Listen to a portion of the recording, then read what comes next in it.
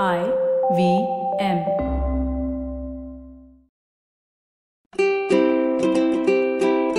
Hello and welcome to the Habit Coach Podcast, the bite-sized podcast filled with quick and easy actionable habits. Remember, great habits create that awesome life. I am Ashton Doctor, your habit coach. Today's fun fact of the day has to do with office layouts. Did you know that today's open-style offices are actually bad for your productivity and creativity? Many studies are now emerging that compare the open office formats to traditional offices. While the new open offices are cooler and give everyone a sense of equality, they also appear to be increasing the distraction level. Open offices are known for increasing the collaboration in teams as well as between teams. However, in the process, they do not facilitate creative thinking or problem solving, where the brain needs deep thinking, peeling away layers of thoughts, or scratching at a problem to find answers. I remember the old offices filled with cabins, all very compartmentalized. These offices did not allow or promote conversation. They were useless at teamwork and cooperation. Then came the era of cubicles. These just sucked the life out of you. You felt like a worker bee in a hive, a cog in a large machine. Little tiny prisons. In comparison, today's open format offices are way better, but lack one crucial element: the ability to be alone.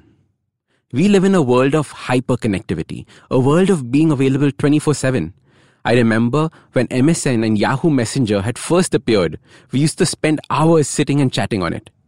We used to type two acronyms, BRB, which stood for Be Right Back, and TTYL, which stood for Talk to You Later. Have you noticed? Nowadays, we don't use either because we are always right there. There is no getting away. We're always available and interacting. This happens in person as well. Our days are filled with social commitments, meetings, parties, coffee dates. The list goes on and on. We never spend time just by ourselves. I see this in many of my clients. We have forgotten the ability to be alone. We do not just sit and do nothing. In fact, many are afraid to be alone with their own thoughts. Imagine having your mind haunt you. Imagine being so consumed by the thoughts running around in your head that you would do anything to try and distract yourself. What we don't realize is the thoughts just want to be heard. As your habit coach, I want you to be free of such prisons. I want you to be comfortable by yourself. And in order to do that, we have to practice something called solitude. Solitude exists in two ways. The first is the ability to be alone.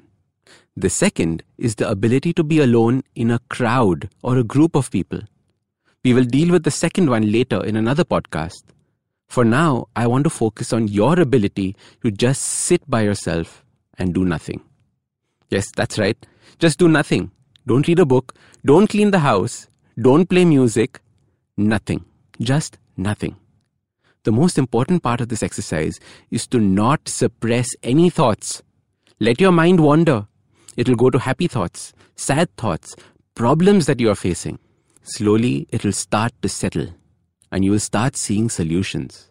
The mind is wrestling to gain clarity.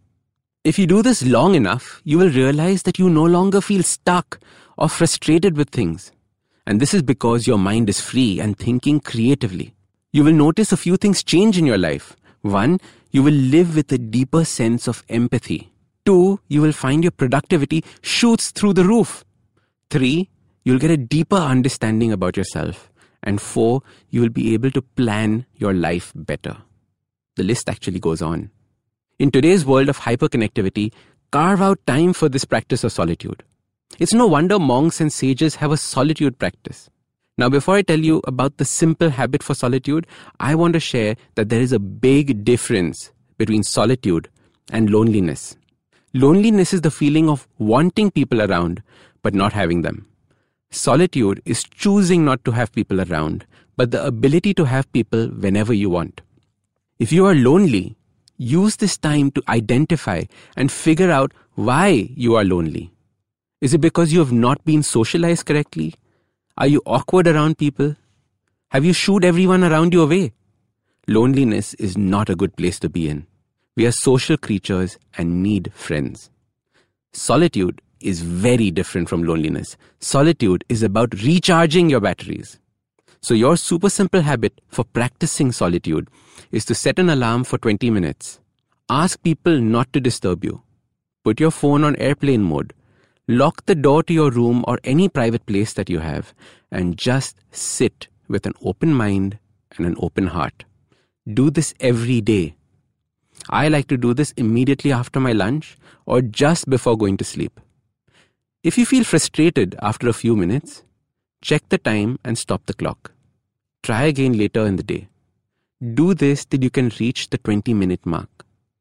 Once the habit of solitude is easy for 20 minutes, you are now ready for the next step, which is solitude among a group of people. So start these habits and share with us your progress using the hashtag #TheHabitCoach. If you like this podcast, don't forget to check out other interesting podcasts on the IVM network. You can listen to us on the IVM Podcast app or ivmpodcast.com. You can also follow us on social media. We are at IVM Podcasts on Twitter and Instagram. If you want to reach out to me, I am Ashtin Doc on Twitter and Instagram.